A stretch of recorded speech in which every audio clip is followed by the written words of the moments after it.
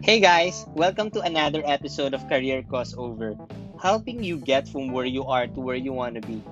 And in this podcast, we only talk about three things: personal growth, productivity, and professional life. And this is your host, Benchito Tampon.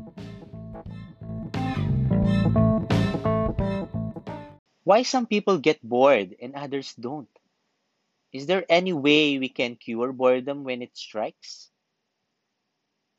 In this episode, we're going to talk about how to cure boredom when it hits you. The pandemic season has brought all of us to stay at home, leaving us with so much plenty of time to spend in different things. And even before this pandemic hits, people still get bored.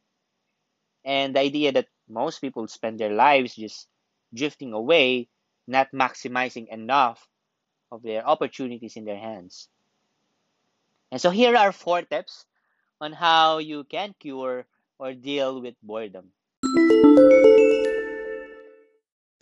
The first one is to center your life on a purpose. That is to center your life on a purpose. Life becomes boring when you don't live on purpose and you don't know the reason why you were born, or at least the reasons why you were doing your task today, whether that's work or your personal activities, and becomes so boring. And this may sound cliche, but purpose gives joy, purpose gives inner fulfillment, and these things can combat any possible boredom in your life.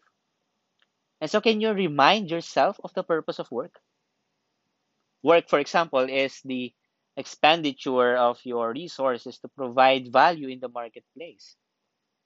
And so, as long as you don't see much value from what you do, you continuously strive hard and work smart to achieve your goals. And so, that requires so much of your time daily. And so, right now, you've got to center your life on a purpose. Second is to use your resources massively. Because everyone has resources. We have money, time, attention, and energy. And if you can jot down all your resources, whether that's tangible or intangible, and decide to spend them daily, I think you won't have a chance to be bored. For example, learning isn't a problem anymore. You don't have to go to libraries to learn something new every day. You just have to do a Google search, and that's it. So what that means that using your internet technology, you can now invest your time reading blogs, joining virtual groups, communities, and forums. And so now you ask questions and learn from people. And so this for sure will give you more opportunities to spend your time wisely. So the question is this: what resources are you taking for granted today? Look around and use them massively. Third is to reach your fullest potentials, because your fullest potential won't be achieved by just staring at the window and waiting for things to happen. You've got to make things happen if you want to grow. And so that means you intentionally give efforts to expand your networks through what we call network building. And secondly, what we call the network enriching. Network building or networking is what most people do.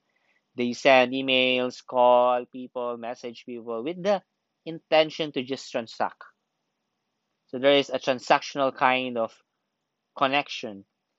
On the other hand, we have what we call network enriching, which is knowing what your target person needs, doing your best to attend to that specific need. And so you look for people in your networks right now, and then ask yourself which of them you can reach out to re-engage and at the same time enrich your connections, because that is network enriching.